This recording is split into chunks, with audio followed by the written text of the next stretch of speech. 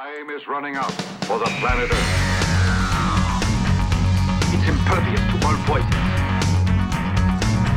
It is an intriguing sensation. It's a nuclear device.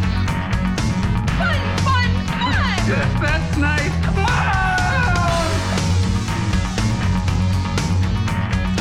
Statistically speaking, of course, it's still the safest way to travel. It belongs to a creature from outer space. It's a bird. It's a plane! It's very important. It does not compute.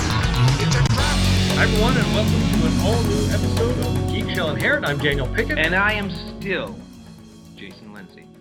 When is that going to change? I've been waiting to do that for, episode 98 today? No, it's just 91. 91. I've been waiting to do that. Unless you've come back from the future. Anything's possible. Because you were gone for a while. You were gone for a week. This is the retcon episode. So I don't know what you were doing in all that time. You don't want to know what I was doing in all that time. That's probably Let me true. tell you, if you get to Chicago, and if you can, I recommend staying at the Trump on Wabash. Yeah. Oh my God. It was like we had an apartment in Chicago. Do they have a two-pay turn-down service? They do. They have it's a comb-over service. They have a toothpaste service and a comb-over Right. service. But you know what they have? Tell me. They have your choice of pillows. Oh. There is a pillow menu. There are pillows that have natural things in them that help you get to sleep, that soothe you, that whatever. You have a menu of pillows to choose from. Wow. I think a lot of our listeners would like to have that. I think so too. Full when they listen to us. Dishwasher, refrigerator, freezer. I mean, it's like an apartment. It essentially is an apartment. And then, like, your room is cleaned up by one of the losing Miss America contestants. That's right. Or a secondary member of the Trump family. Okay, all right. The Trump they don't talk about. Right. And apparently, I didn't know this till about day 3. I thought it was the tallest building in Chicago. It is the tallest building in the world. The Trump. That can't be possible. According to their information, it is. It is the tallest. There's that crazy place in Dubai that was in the last Mission Impossible movie. This is taller, I guess. Saying it's the tallest in maybe it's the country. Maybe it's the country. That might be true. Maybe Dubai's got us on that. Oh. Bastards. They're tall buildings. It was a fun stay and an extensive current features menu for movies. Oh, Caught nice. up on a couple of films at the same time while Okay. I was there. And was just a minute away from meeting Elias Koteas. You know that actor? I don't. Oh, yeah. He's in everything. He's one of those those character guys that's been around forever. And he's just my wife said he's just the nicest man. And he was so nice. And then when I heard that he was there, I said, "Oh, did you tell him how much I love Zodiac? You got to talk about Zodiac." And then the next time she saw him, she mentioned Zodiac, and he was just thrilled that anybody remembered that he was in Zodiac, and just seems like a really nice guy. So I think we're going to become friends. I would have had you kick him in the shins for that last season of The Killing. Was he in the last season of The Killing? Yes. I never saw any of that. Wasn't he Casey Jones in the Ninja Turtles movies? He might have been. I remember him. Do you remember Crash? Not the Crash that won Best Picture, but the David Cronenberg Crash that was based on that Ballard novel. Oh, gosh, yeah, that was like James Spader and Holly Hunter. Yeah. He was in that. And he was in The Thin Red Line. I mean, he's been in everything. He was in, did you ever see the remake of Let the Right One In? Yeah. Remember he was the cop? Yep. I mean, he's just a wonderful, wonderful character actor. He's been in everything. And she said he was just delightful. Couldn't have been nicer. So I would have liked to have met him. I think we'll become very good friends. I think Elias and I could hang out maybe. There's still time. You got to go back, right? Yeah, he's just my kind of guy. I can just tell. So I'm sorry I was away, but it was a productive time away, and now we're back, and I'm going to be gone next week as well. Just as a heads up. What's with you? I know. I'm a very, very busy man, Mr. Bond.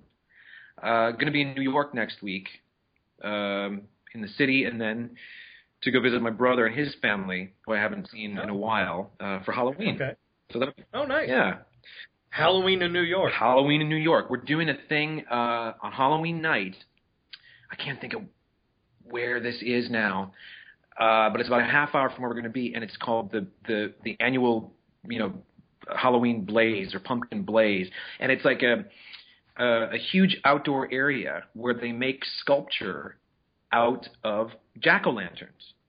So they have, a T-Rex or, like the Headless Horseman or something, all completely made out of pumpkins, jack-o'-lanterns.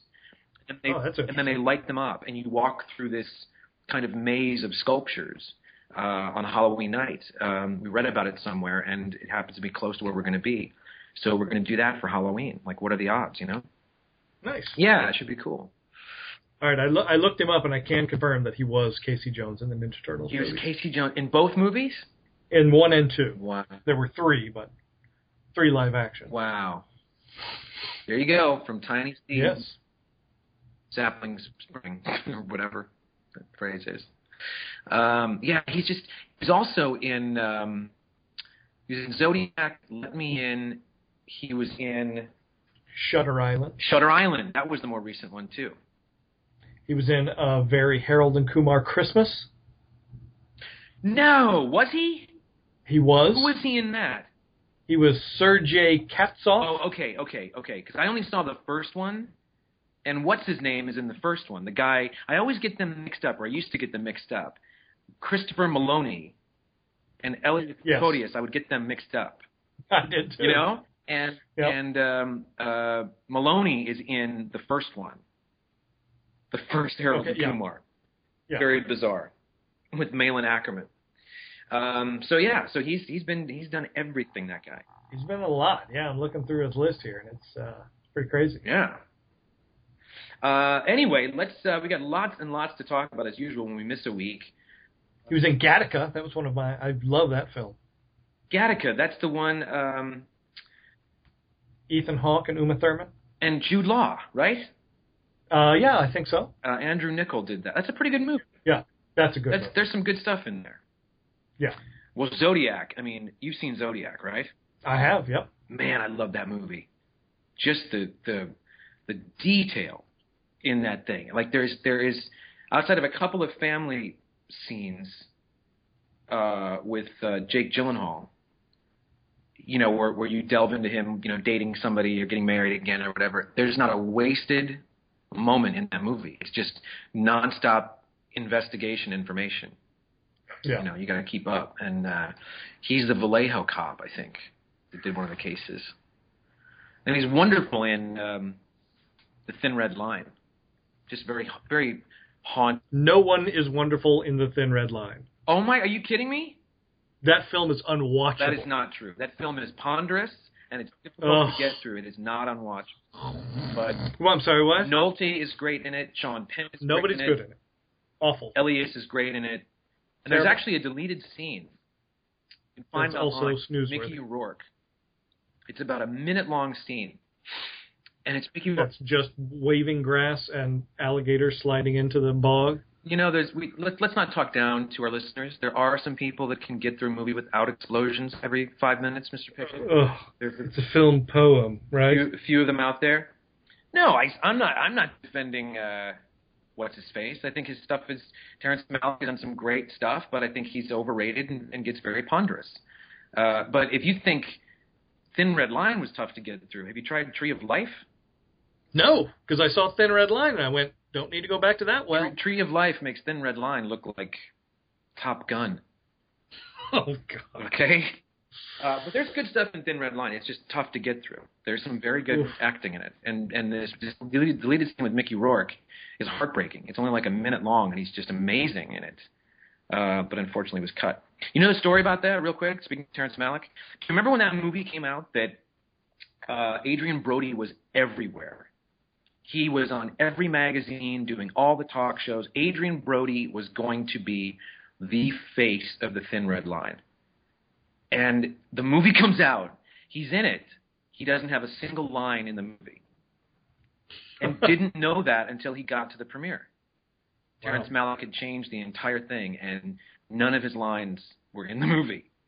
And Well, there was a lot of important waving grass and tree shots that needed to be substituted in. Yeah, when you got a lizard or an insect ready to go, you got to go. Yeah. Can't get all these pesky actors and dialogue in there or plot. Can't put them on hold. Come on. Yeah. So enough about Terrence Malick and Elias Koteas. Let's talk about what you're excited about. All right.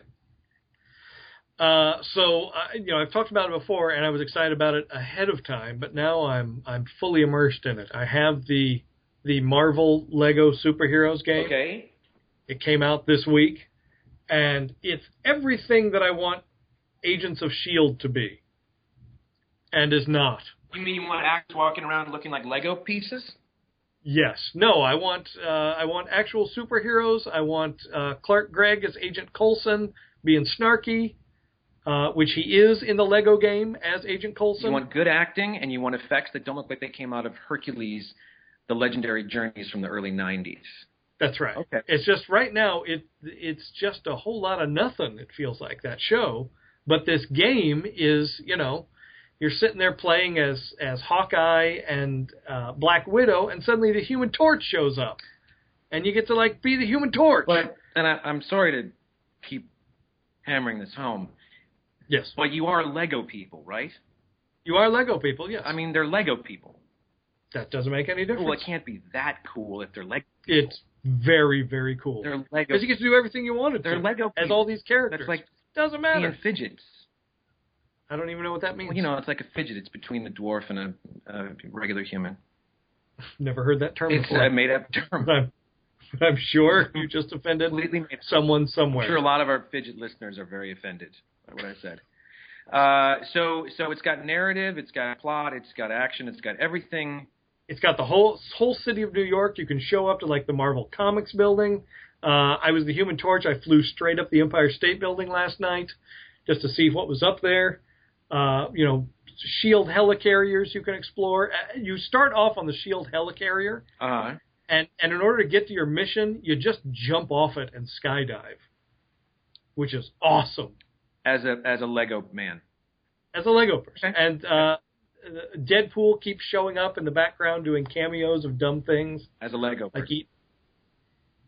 Look, I'm telling you, you cannot judge this until you've played it, but you will play it and go, this is what I want.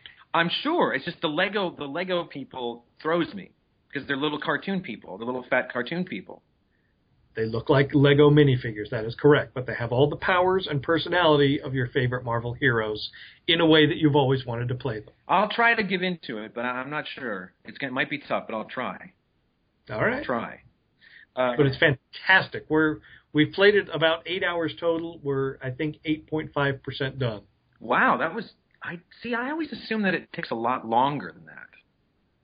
It takes literally months to sort of conquer the game, kind of thing. No, not if you play, for a long time. Not if you just poop your pants, just sit there and that's right. Yeah. Never leave the couch. Okay, I think So it's fantastic, and then by the time people hear this, Arkham Origins will be out. That comes out Friday of this week, so.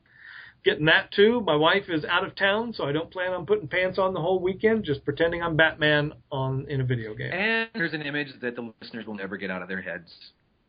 Just so you know, after you've heard this episode, you'll know I've spent the weekend pantsless with my cowl on, being Batman. And that about wraps it up for episode 91, everybody. Thanks for listening. How about you? What are you excited about? I'm excited because there's a new trailer that's come out for a film called Non-Stop with our old pal, Liam Neeson. And this is a film that is co-written by my buddy Chris, who I worked with a few years ago. You cut out there. It's Chris Roach. Is his name. Yeah, Chris Roach. It's co-written by my buddy Chris Roach, who is also my buddy. Yeah, you know Chris. I worked with Chris on a show a couple years ago. He's a great guy. And it's an amazing story how this script came to be. It's too long to talk about, but he just got into this great situation and came up with the goods, and they went with this script. It happened very, very quickly from purchasing the script to filming was in an instant. And it's coming out in February, and I'm sure it's going to be great. I'm sure it's going to be a big hit. But it's called Nonstop, and I just wanted to say congrats to Chris for achieving this. I'm sure the start of many, many great things. And it's really cool to see the trailer and hear what he's talked about and the story and everything, and seeing little bits in the trailer, and then you see his name there in lights at the end. It's very, very cool. So it's exciting to see that. It's nice to see Friends doing well. So that's very exciting. I completely agree. Yeah, very cool. And speaking of trailers, and yes. Speaking of wetting your pants, messing your pants, I just watched, because you told me that the Captain America, the Winter Soldier trailer hit. Yes. I just watched and I said you have to watch it before we record this episode. And I'm still picking my chin up off the floor. And you watched it while we were online together, so I could hear your reaction. And you were very excited because it's fantastic. It's fantastic. It's just, this is the sore subject, and I know we keep going back to it, but listen, I watched Man of Steel again because my wife hadn't seen it. And the third or fourth flashback, just out loud, she just goes, "Oh, come on. What are we doing?" And she's not even a geek. It's just like, let's just get to it. And then, of course, when we got to it, we got too much of it. But all those trailers, that was everything I feared in those trailers. I look at this Captain America thing, and maybe it's going to be something that we don't think it is. Maybe it's going to be bad somehow. But everything I see in that trailer, I go, oh my God. Do you remember when this is I always talk about this because this is, regardless of what we think of those movies, do you remember the day the episode 1 trailer hit CNN? Yes. And it was just like on a loop? Yeah. And I was working on a show called Real TV, Hollywood Center Studios, and I immediately grabbed a blank tape, popped it in, and recorded it like 3 times, and watched it over and over and over. I mean, this was a new Star Wars movie. Oh, my God. And it was a fantastic trailer. Yes, it was. It really wasn't it? I mean, don't... Oh, it was. I watched it a dozen times in that first hour. And you can still watch it today and go, what is going on? This looks great. They're talking about the history and things beginning, and what is that ship, and what is that thing? And then there's a shot of Jar Jar Binks. I think he's like caught between 2 things, and he gets zapped in his tongue or something. Yeah. I remember the first time I saw that trailer, I went, well, that doesn't look very good. I'm kind of worried about that guy. Oh, never mind. Yeah. And then Darth Maul pops up and ignites up. a couple lightsabers, and you're like, what? He's got 2 lightsabers. There's a ship, and there's a thing, and it's like, oh my gosh. It was everything a trailer should be. It was marvelous. Yeah, and I think one of my favorite things was you were watching it, and I could hear the audio of it, and then you just blurted out, Redford! That was the first thing you said. Like, when it kicked off, I forgot that he was in it. I totally did, too. I totally forgot how excited I was when I first heard that. And then to see him, in action. Because the brilliant thing about casting him in whatever this part is going to be, truly, if you were going to make a Captain America movie in the 70s, if you were going to be able to make a Captain America and the Falcon, Kirby-esque movie in the 70s, which I always wanted to see, big budget, giant movie, it would have been Redford. Yeah. You would have cast Redford as Steve Clark. Steve Clark? I'm kidding. Steve Rogers. I'm gonna since I made one mistake that people caught in the last episode, I'm gonna try to drop a couple of gaffes into every episode. And then what do people win? They get their own Jason no prize? They get a no prize, yeah. They get a Lindsay no prize. Speaking of, we should just go back to that real quick, that last episode. What I meant to say regarding the deleted scenes from Empire was it would have been the first time in the movies that we heard the name Boba Fett, not the only time. I should have said first, because we first hear it in the holiday special when Boba Fett introduces himself and says, I am Boba Fett. And the other thing is, I said Frank Quitely, and I meant John Cassaday, that astonishing X-Men artist. Anyway, so Steve Rogers. So he would have been Steve Rogers in the 70s. You know, Yes. and someone like, I don't know, Carl Weathers or someone would have been the Falcon, don't you think? Probably so. Yeah. Right? I mean, if you're going to do a Captain America in 76, 77, those would have been the guys. I mean, Yeah, probably. they wanted Redford for Superman, for God's sake. Like, that almost happened, you know? So, yeah, no, I just loved every single second of it. And it made me think of, I just not long ago finished the PBS superhero documentary that we were talking about. Yeah, that came out. 3-part thing. Never-ending Battle. I thought that was wonderful. It's fantastic. I thought that was really well done, and it hit all the bits, all the notes, all the significant signposts throughout history. And I think it did a pretty good job of recognizing the talents of the giants whose shoulders everyone is standing on now. You know? It's hard. Well, I mean, to be able to get, they talked to Carmine Infantino before he passed away. Yep. Joe Simon, they had footage of Kirby talking. Yeah, and Cooper. They got Cooper, too. Yeah, but they have all the guys that were actually doing it. It's not just talking heads and people saying, oh, I read this, or, there was a little bit of that. You had, like, Adam West and Linda Carter and stuff. You also had our buddy Ed Cato from Captain Action, which is great. He was in there. It's great to see him. I'll tell you what I thought was fun was when they would read the panels. You'd go like, oh, they called Timothy Daly. They got Tim Daly to come back and do Superman's voice. Oh, Adam West is doing the Batman thing. They didn't really acknowledge it, but you'd hear it here and there. I thought that was very cool. And it did very much feel like if we don't get some of these people now, we may never get them again. Like it felt like this could be the definitive last time you're going to get from the horse's mouth, some of these stories. The heartbreaking thing, of course, always is the Siegel and Schuster thing. And when you see that footage from the mid-'70s of him working as a postal clerk and all that, what always astounded me is how badly it went for them, but how secure and how well it went for Bob Kane and Will Eisner. Oh, they seem to have had completely different deals.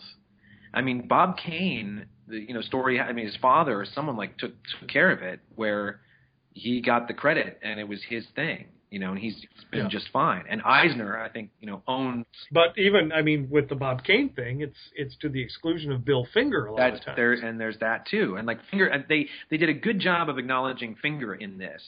I think, but I forget who it was that said it was kind of cool. Where somebody said when they were referring to the origin, which of course is so much of Batman's history, so much of what that character is. Someone said, I'm not sure who came up with the origin exactly. Right. Which was nice to see, because it's like, maybe it wasn't Bob Kane.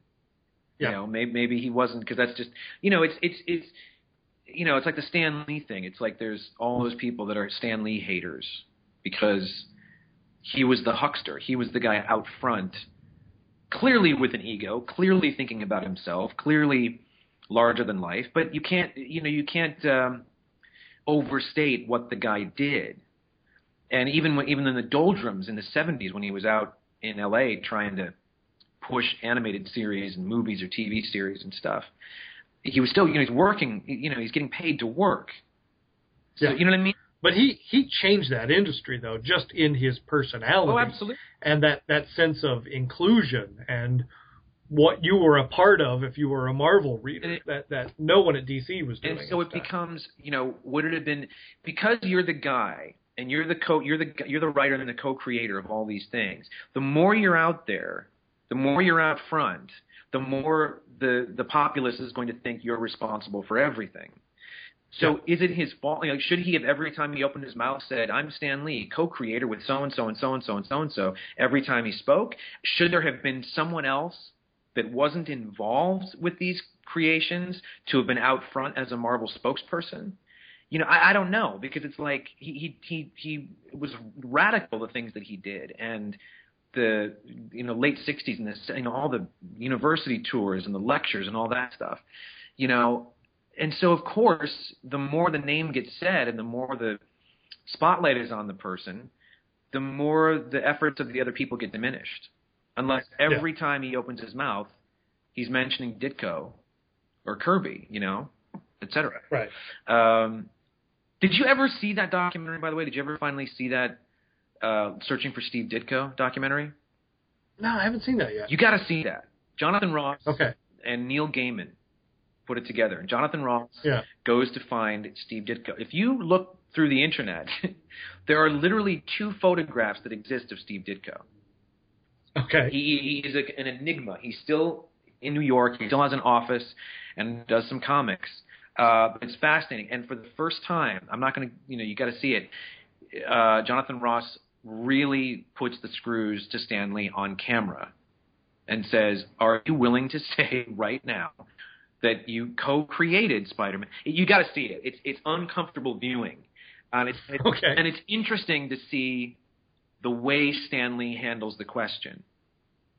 And the document that Lee finally put together several years ago that says, to set the record straight, Steve Ditko, blah, blah, blah.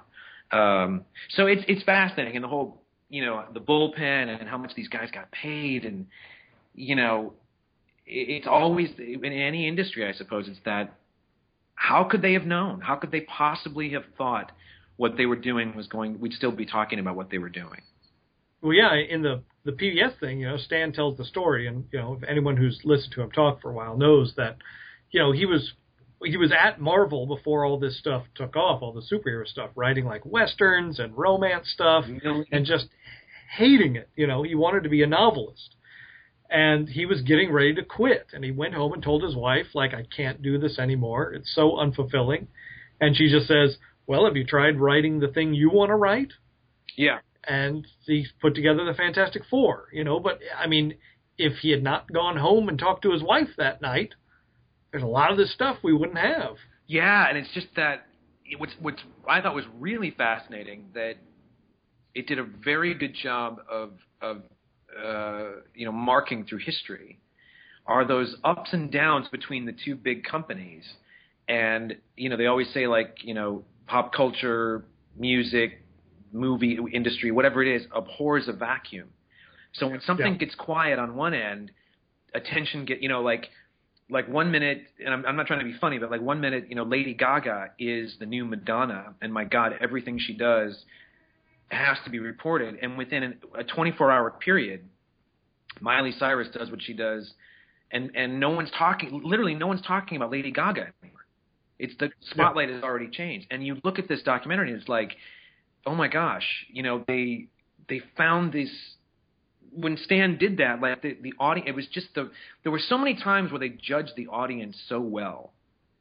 They saw the curve coming and they planned it very well. Yeah, there were missteps, but they seemed to be very in tune with stuff. A lot of these writers and artists. Always great to see Neil Adams talking about stuff. And Denny O'Neil. That was great. You can see pictures of Denny O'Neil with hair. Oh, yeah, the turtlenecks and the great vintage footage. My favorite is Steranko. Anytime they want to sit that guy down to talk, I will listen. I think he is just wonderful. Speaking of toupee turndown. That is not a toupee. Do you remember the magazine in the early 80s called Preview Magazine? Is that? Oh, sure. I had a subscription to Preview. That was Steranko. He did that thing. Oh, okay. And they did. There's an issue with Popeye on the cover. So it's 1980, maybe early 80s. The Robin Williams. Yeah, Robin Williams, Popeye, Altman, Popeye. Yeah.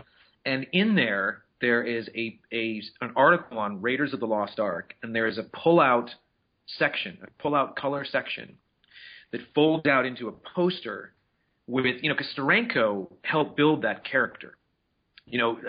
Spielberg and Lucas said, Bogart, Treasure of the Sierra Madre, leather jacket, bullwhip, they put all that stuff together. And Steranko came up with the first visuals, allegedly. Landis's wife was the costumer, and supposedly she did too. But there are these pre-production pieces, about 3 or 4 pieces that Steranko did for Raiders. And the main piece that it folds out into was used as the cover for the Kenner Raiders of the Lost Ark board game that came out in 1981. And the only thing they did is they took the cigarette out of his mouth on the cover of the board game. But it's Steranko that built this character, that built this guy visually.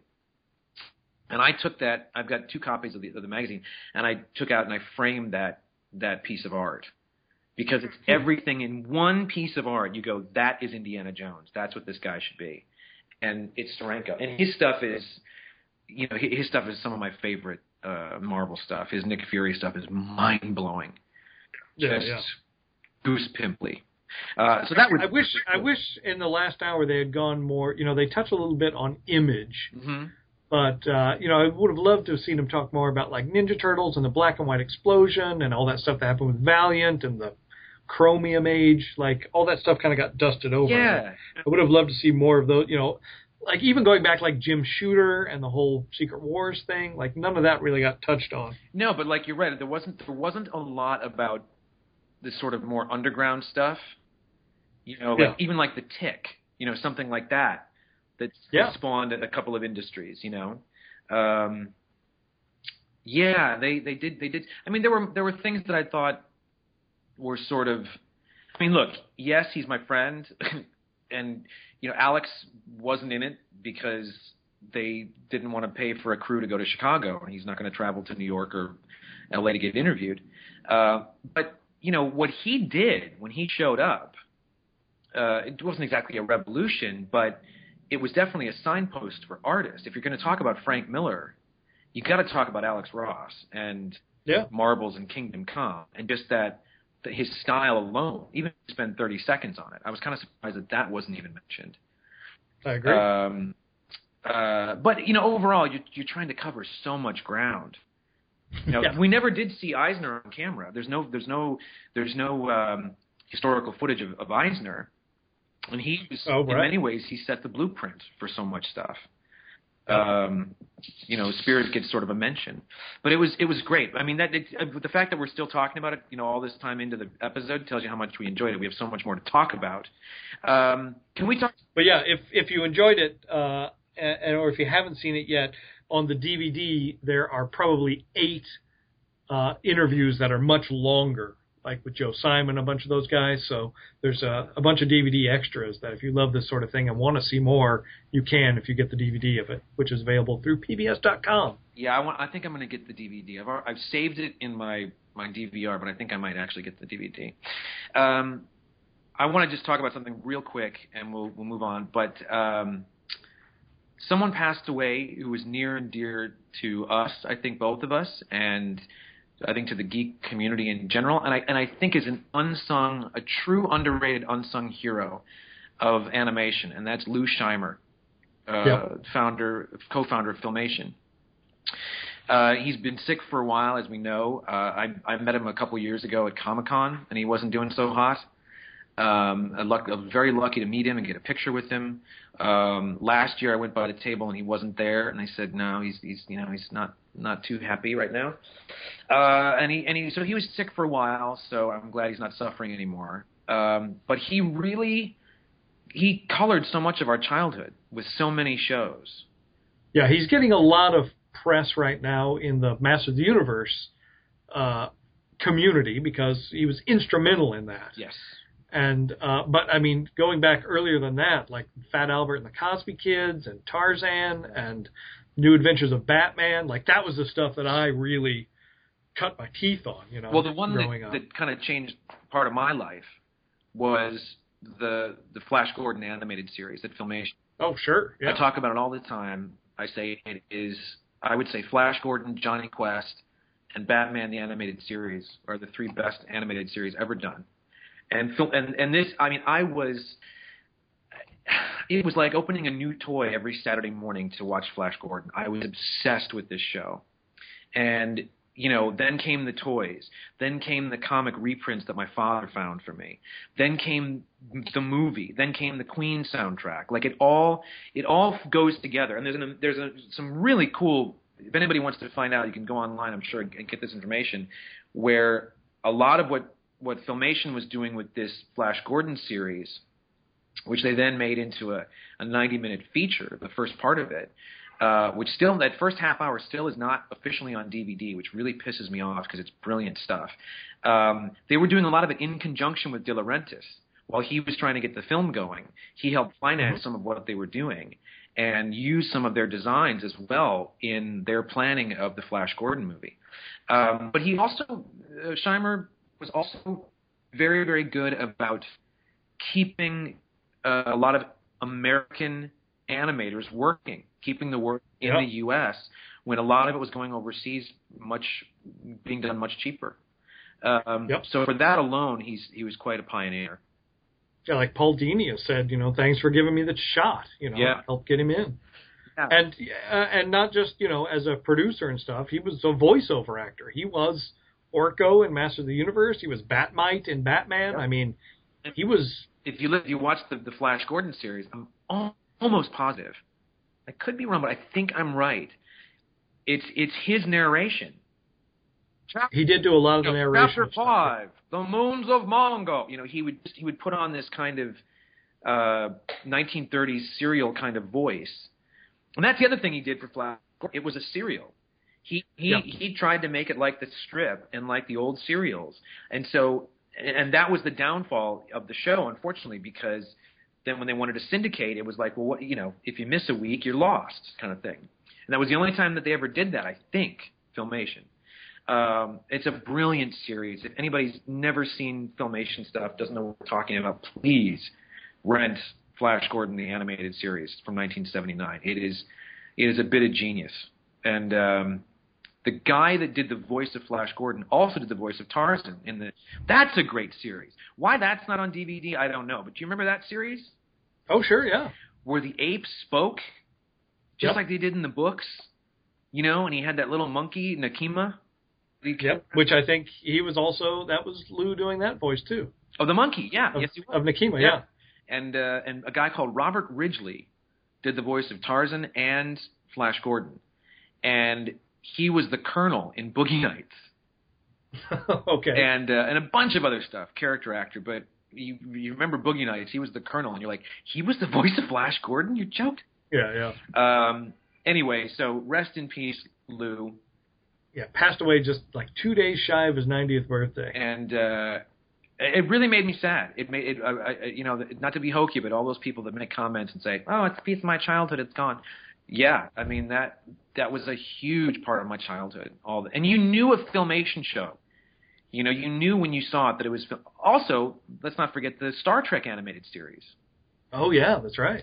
He was instrumental in keeping the mythology of Star Trek going in between the original series and the first film by doing the animated series and getting almost the entire cast to do their voices. And it is considered, as far as I know, there are some disputes in the Star Trek community, but I believe that those stories are considered within canon. That's right. A lot of people do consider that. Yeah, of the Star Trek world. I think it's the first time we see Spock's childhood.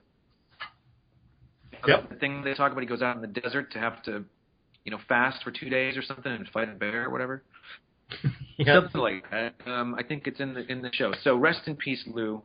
And his wife was adorable too when I met her a couple years ago. So our thoughts go out to them, and please post thoughts if you have any on Filmation and all that. Yeah. So speaking of trailers, there's another trailer that you mentioned, and we both had seen because we're big Wes Anderson fans. The Best Budapest Hotel, is that what it's called? That's right, yeah.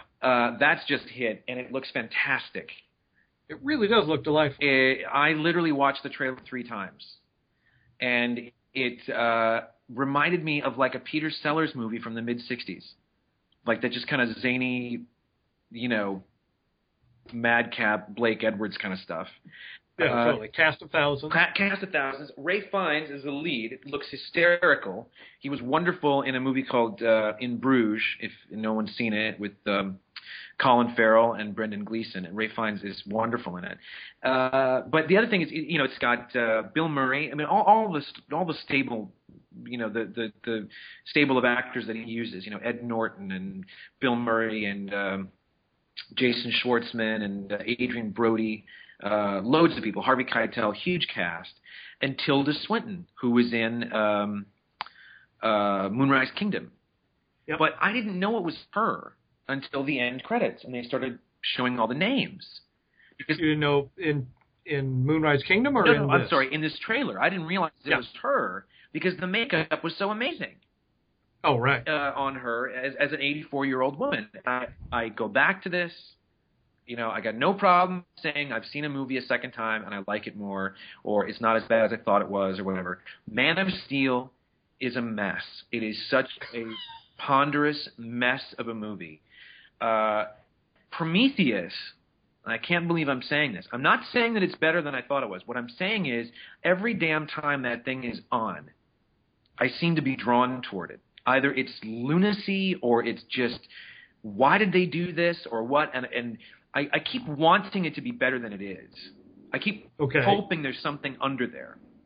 But all I will say is, watch Prometheus again and take a look at Guy Pearce's old man makeup in that movie. And then go and watch this trailer for The Best Budapest Hotel and look at Tilda Swinton. I could not believe that was her in that trailer. The makeup was so good.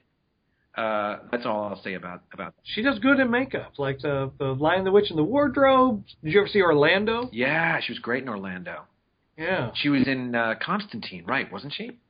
I think you're correct, yeah. Something else we got to talk about here that might have just sort of been posted as we got to talking. Maybe you heard this, maybe you didn't. News is coming through the Star Wars grapevine that for Star Wars Episode 7, the official new writers are Lawrence Kasdan and J.J. Abrams. Michael Arndt has been kicked off the film. Huh. They're saying that this guy that's reporting it is saying that a few months ago he mentioned that there was tension inside the production. Abrams had been making noise about leaving, got picked up by other outlets. Tension, he says, was about a lot of issues, including release dates and schedules, but also about the script. Abrams wasn't satisfied with what Arndt had written and wanted to take a crack at it. Now they're saying that whatever storyline Arndt had come up with, Abrams has completely scrapped his entire script and all the characters, and it's an entirely new set of characters, which is where they want to take it or something. But the biggest question mark, it seems like, is whether they're ever going to make this May 2015 release date. Right. And now they're saying would not be the least bit surprised if that was pushed back to 2016. Maybe Christmas 2015 or May 2016. You got to keep it in May. You kind of have to, yeah. I mean, in a way, when I hear something like that or read that, I think, okay, well, that's a good thing if they're trying to get it right or something. But I don't necessarily think Abrams' fingers, all over a script are what's going to make it better or great. And well, yeah, I had heard a couple of weeks ago from someone in the know that he was not happy with the script. And that was why he was sort of rejecting it initially, kind of the outline of where they were going with it. Mm. And, there was a thing that came out last week that was like a flyer that was handed out at a licensing expo overseas. Uh-huh. That talked about a lot of Star Wars stuff, talked about when Rebels will be on. It was kind of a timeline. Okay. And they still mentioned Star Wars being in May 2015, which, there's been speculation that they were going to miss that date for a while. But it was still listed there. But then it also listed, a couple more episodes of Yoda Chronicles, that Lego thing. But then there was a couple of Darth Vader TV specials that no one's ever heard of, and still we don't know exactly what those are. Oh, that's weird. That we're mentioning, yeah. You know what's weird? I didn't talk about last time. There's a new book out, the third making of that Rinsler has done for Return of the Jedi. Those giant, exhaustive making of books that he does. And there was a snippet that was put into one of the newest issues of Empire magazine, British magazine. And it's a round table in 1981. Lawrence Kasdan, Richard Marquand, and George Lucas talking about where the story's going to go. It's a fascinating read. Someone just set up a tape recorder and recorded this conversation. Fascinating because within this conversation, you discover that the idea for Leia to dress as another character in a mask so you didn't know it was her, and Chewie to be taken as a prisoner, and Lando to already have been at the palace, Jabba's palace and all this, all that came from Richard Marquand. He just started throwing out these ideas. It's like, yeah, we could do that. But most interesting, is Kasdan, which we've heard him say many times, on record here in this conversation, says to Lucas, someone's got to die. We've got to have some stakes here. Someone has to go. It's got to happen. Okay. And Lucas' immediate response is, you know what? You're already too wrapped up in the movies of the 80s. Nobody has to die. I always hated it. He goes, I always hated that when I was a kid. I'd be watching a movie and there's 5 characters, and the funny, fun character, he gets killed. I think, why did they kill that guy? Nobody has to die. And Kasdan's like, I think somebody has to go, like Luke. He's like, no, we're not killing Luke. Like, he was completely against any darkness creeping into this movie. And you see how much Kasdan, kind of fought for that. So the fact that Kasdan's even involved with this new movie, I've always said I'm sure most people think is a great idea because of the stuff he's done in the past. But Arndt is a great writer, and he was a great pick, I thought. So I can't imagine he wrote a disastrous script or anything. But it just doesn't make me think we're going to see this new universe as soon as we think we're going to. Right. I think that was very optimistic to get all that going. Did you see those the pictures from the outtakes of the Leia Rolling Stone, the Slave Leia Rolling Stone shoot that surfaced this week? No, I remember that cover though. I had that issue. Yeah, so there's like 7 other pictures from that shoot that no one's ever seen before just got released this week. Yeah. Wow. You remember how we were talking about those deleted scenes? Have you seen those? The original trilogy deleted scenes? Yeah. Uh-huh. The one I keep going on about this, but I love this sort of thing. I love this alternate history kind of thing. How the story might have gone or where it, what could have happened. The scene, the deleted other take of her and Han in the Falcon with the kiss. Oh, yep. And how it completely changes her character. You know what I mean? Yep. She kisses him back and then says something, and it's completely different than what we got in something so tiny. And I'll say this again. I've already said it when Man of Steel came out. There's a moment in the original Superman when Clark has to clean up all the football stuff and everyone else is going off having a good time, and then he runs home, and beats them. And Clark, how did you get here so fast? I just ran, and then his dad goes, "What's going on, son?" Gee, Dad, I can throw a football farther than any of these guys. And the dad puts his arm around his shoulders and says, "Son," I'm paraphrasing here, but he says, "Son, I believe you were sent here for a reason. I don't know what that is, but it's not to kick a football. It's not to score touchdowns or whatever. You got a gift. It's something else." And that's it. In one line, you get the love that he had for this kid. You get the destiny, the whatever angst might be there, or the legend to come. They literally spent over an hour in Man of Steel to give us the same thing. Seriously, it is a waste of time, that movie. I'm sorry. It's a waste of Cavill. It's a waste of Zod. I don't know how. I don't know if you love this stuff the way we love it. I don't know how you come away from that thinking that is a great superhero movie. There's a lot of people that love it. I don't understand that. I truly don't understand that. I'm on a Facebook group, I think, called the DC Multiverse, and they think that this movie is, Citizen Kane. I mean, it blows away every Marvel movie. It's the best Superman film. This movie can do no wrong, and they are so excited about the Superman versus Batman film because of what they got out of this one. I don't get it. I mean, not only the logic, I'm willing to forgive a certain amount of, lack of logic or whatever. We're not even talking about the acting. I mean, forget it. Cavill's got nothing to do. There's nothing that goes on in this movie, and then everything happens in the last 30 minutes. And it's exhaustive. It's suddenly like, I know you've wanted this for a long time. Well, here it is. Now, I also saw The Wolverine. Did you see The Wolverine? Yeah, we've talked about it. What did you think of that? There was a lot I liked about it, but the whole Silver Samurai thing for me was a mess. I agree with you. However, the stuff that worked, I thought worked really well. Yeah. I thought they got the character. Look, when you see Casino Royale, which I don't think you've seen, so I'm sorry, but the gist of Casino Royale is he falls in love with this woman. This is the first one. That was the first reboot, right? The first one with Daniel Craig, yeah. I have seen that one. Oh, you have seen it. Okay. I've seen that one now, yes. They invested enough time in that, and the way they wrote it, you knew it was a short amount of time, but you bought the fact that he fell in love with this woman, and that he was changing, and that it ends up scarring him and changing his life.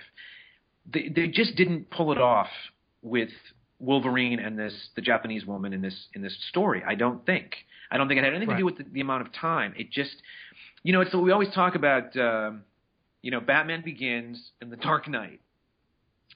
If you figure that out, it's about 6 months between those stories. And then you get Dark Knight Rises, and it's 7 years later. So really, he's only been kicking around for about 6 months. How many crimes has he solved? How many villains has he beat up? He is a shell of a human being 7 years later. He can barely stand up straight. He's got to use a cane, for God's sake. But he hasn't done anything in those 7 years. He just went away for 7 years. Exactly. So you did too much. Either make him go away for 5 or 6 years, or make him have a terrible accident that happened while he was on duty that it's changed his life or something.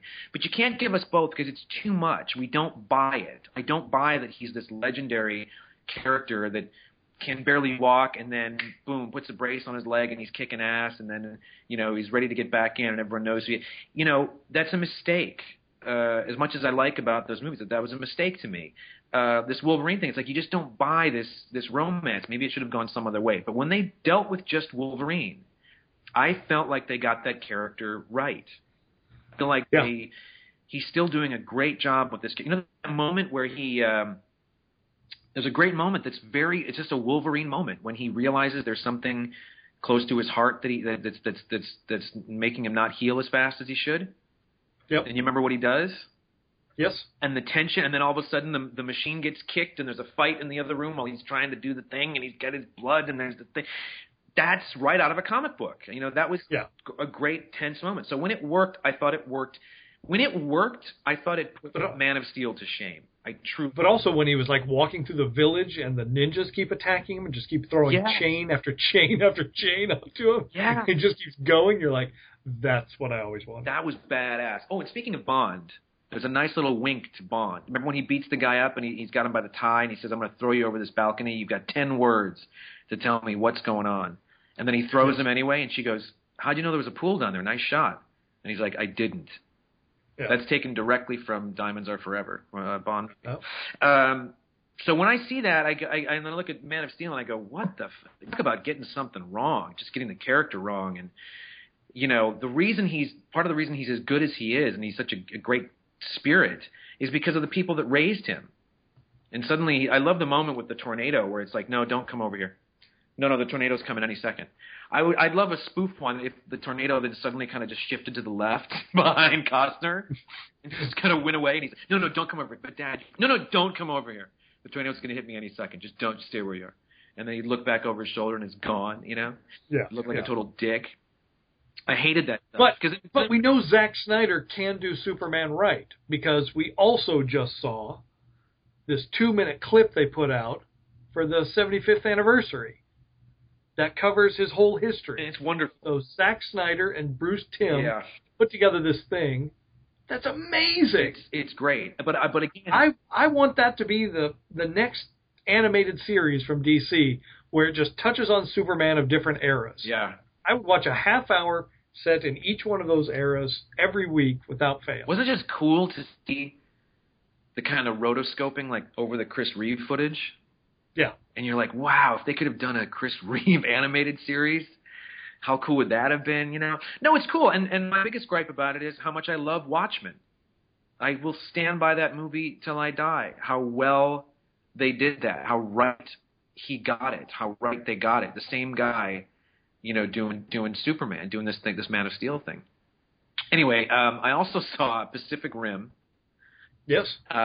Which was completely exactly what I thought it was going to be. Just insane. Yes. And I liked, some of it. You can't not like big monsters fighting big robots. And I saw, I'm going to say a little gem here that I recommend people seek out because it disappeared. Did you ever see Red? Yeah. Did you like Red at all? Did you enjoy it at all? Yeah, I did. I liked it. I thought it was fun. To see Malkovich do stuff like that, it just everyone's having a good time. They made a sequel, Red 2. They did, yes. It's great. Oh, really? It is like you have to know it's completely mental. It's absurd, over the top stuff, violence, guns, the whole thing. But you just go with it, and it's a fun script. It's funny. Malkovich is hilarious. Brian Cox, Anthony Hopkins, Catherine Zeta-Jones. They're all doing stuff in here. It's great. And there's a guy. I feel bad I don't know his name. Remember the guy that played Storm Shadow in the G.I. Joe movies? Yes. He's in it as well. Now, he is, from what I understand, he and another fella are like the two biggest actors out of Korea. Like, he is like the, I guess, I don't know, I suppose Tom Cruise-ish kind of person that can do anything, go and, do whatever projects he wants. He's huge in Korea. He and another guy, the guy who, did you ever see the original Old Boy? No, I haven't yet. I need to do that. Well, I'm going to tell you now, you will never be the same after you see it. Okay. There are images that I will never get out of my head that are in the film, and I don't know how they're going to do this remake, which looks amazing.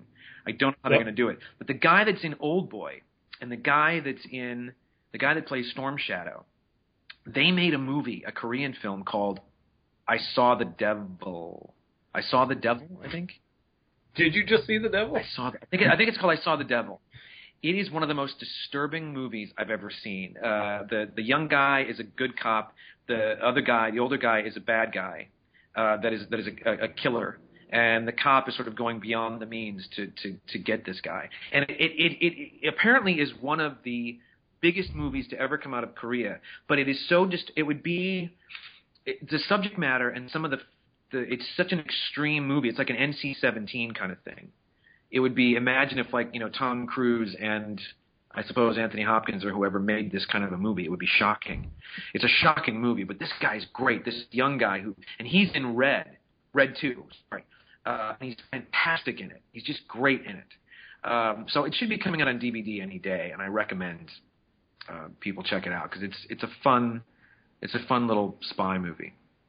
Okay. But between Star Trek Into Darkness, Man of Steel, and Pacific Rim, never has there been more carnage and more innocent lives killed in the name of battle in 1 year of movies than those three titles, wouldn't you say?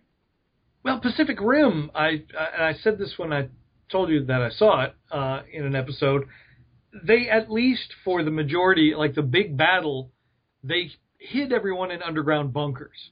Yes. And that made me feel much better about all the carnage and buildings collapsing. I did get a feeling, even if they didn't say it each time, that they had done some kind of an effort to get people out of there.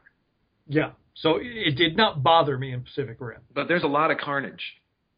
Yeah, there is. I mean, it would take, decades to rebuild, basically. So my favorite moment, I think I can probably talk about this now because it's out on DVD and people can see it. So hopefully I'm not spoiling anything. But and I alluded to it in the episode where I talked about it. I didn't want to say the actual moment. But there was a lot of just punching monsters. Yes. And I just kept thinking, why don't they use some kind of weapon? I'm thinking like my Shogun Warrior mentality. Sure. And like 5 minutes after I thought that sword extends from his arm. That was cool. The guy in front of me goes, "Oh, hell yeah." In the theater. It's just like, in my mind, I was also going, "Oh, hell yeah." No, that was so, I love that. That was a cool moment. Idris Elba, I can get a little tired of. Always good to see Ron Perlman. Charlie Day wears out his welcome very quickly. Oh, boy, I wish he was not in this film. Man, it's just, everything's kind of like this. Like, what are we doing? We're going to go over here. We're going to go over there. What's going on?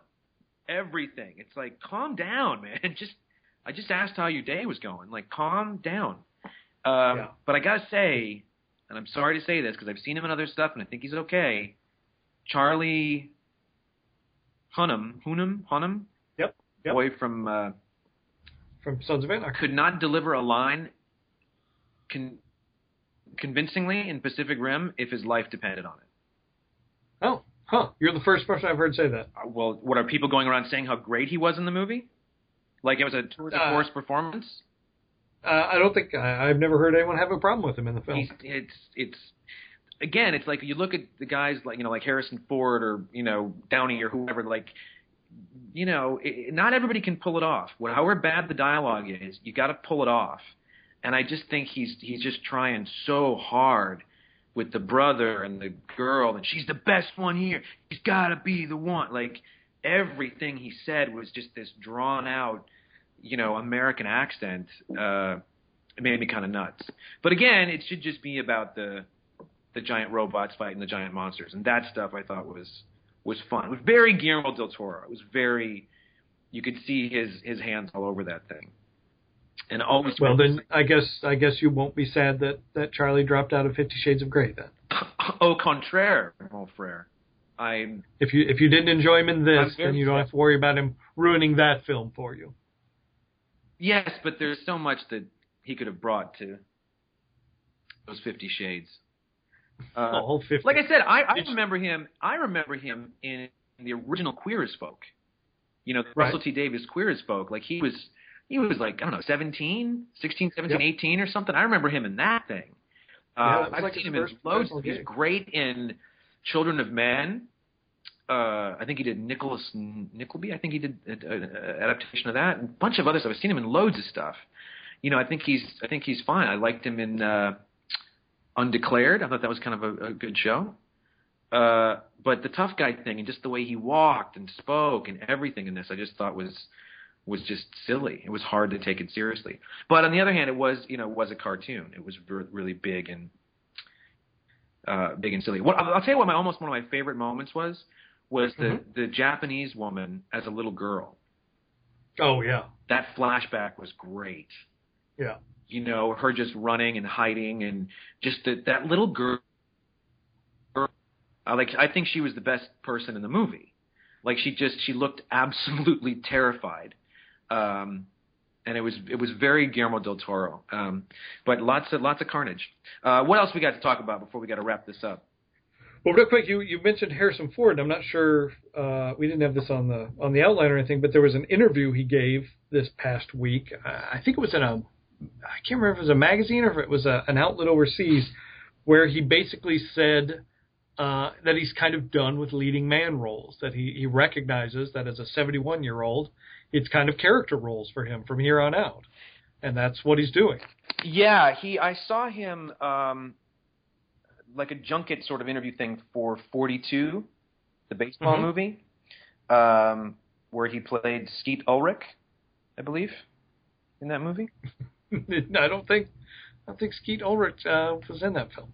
No, Harrison Ford played Skeet Ulrich. No, I think he wouldn't have been alive in that time period. He played Pops from Speed Racer.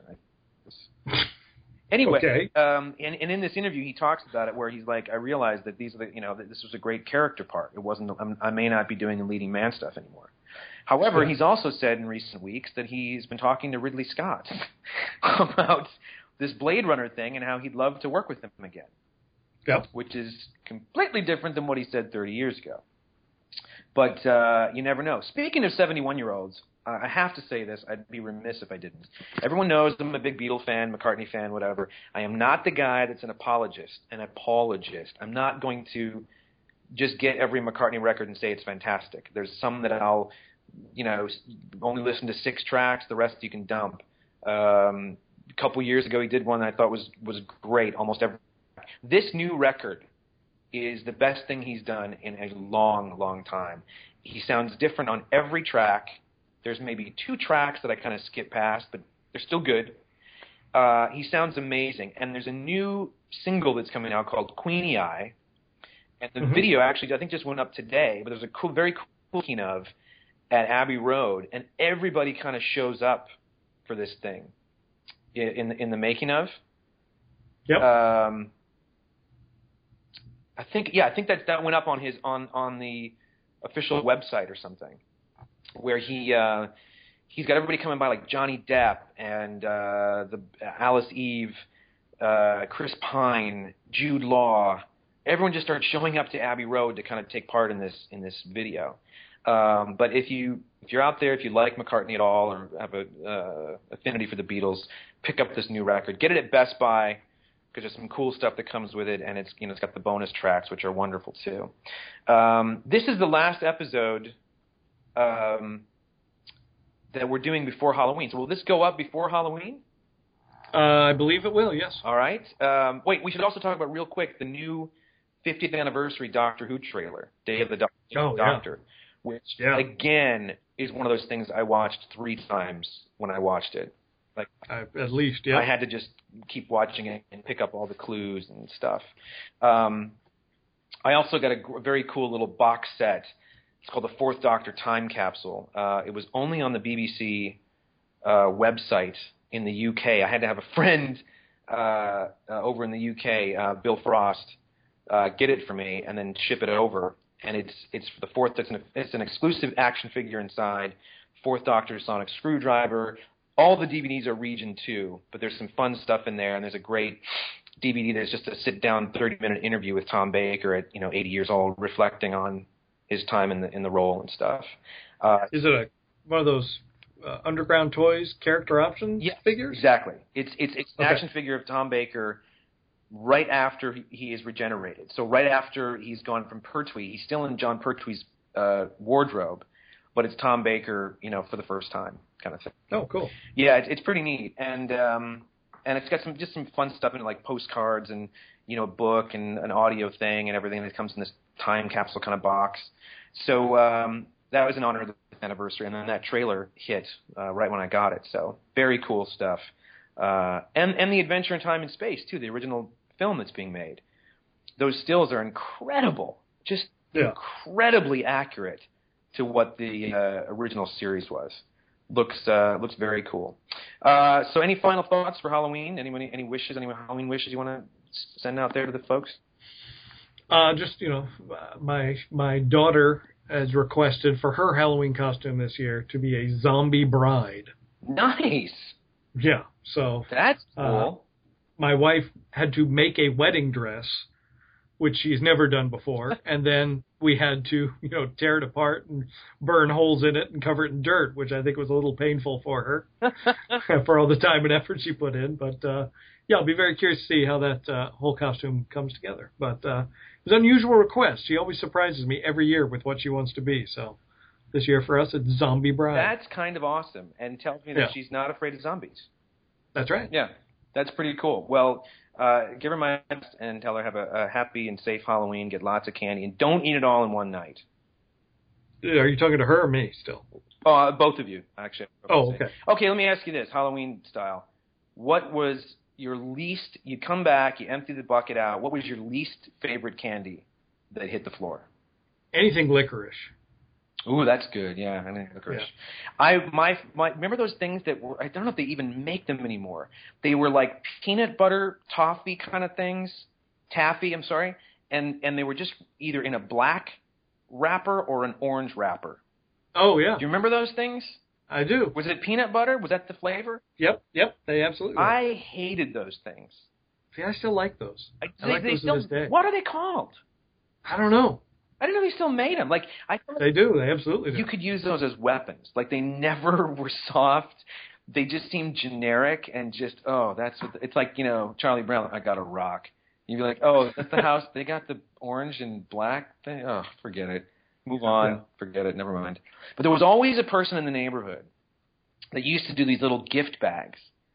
It was like a little paper, almost like a little popcorn bag, paper popcorn bag that had Halloween on it or whatever. And inside would be like a sucker, a chocolate bar, some Smarties, and like a plastic spider ring or like an eyeball ring or something.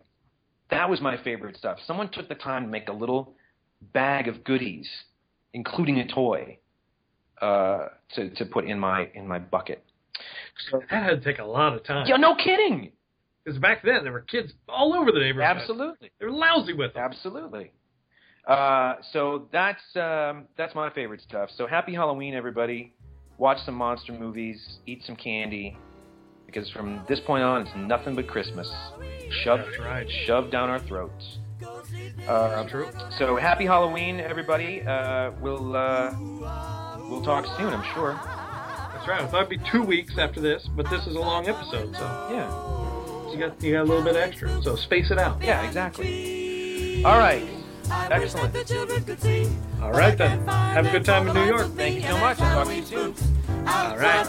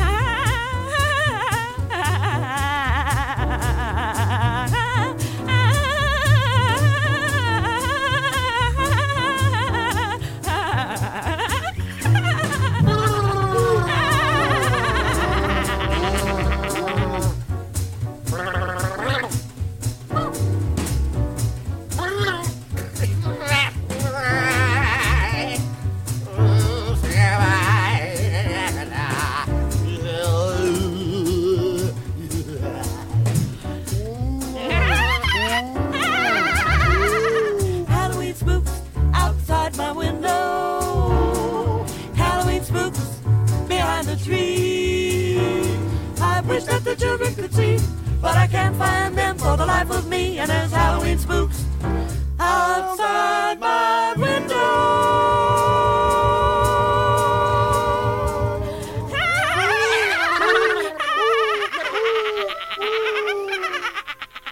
Trick or treat.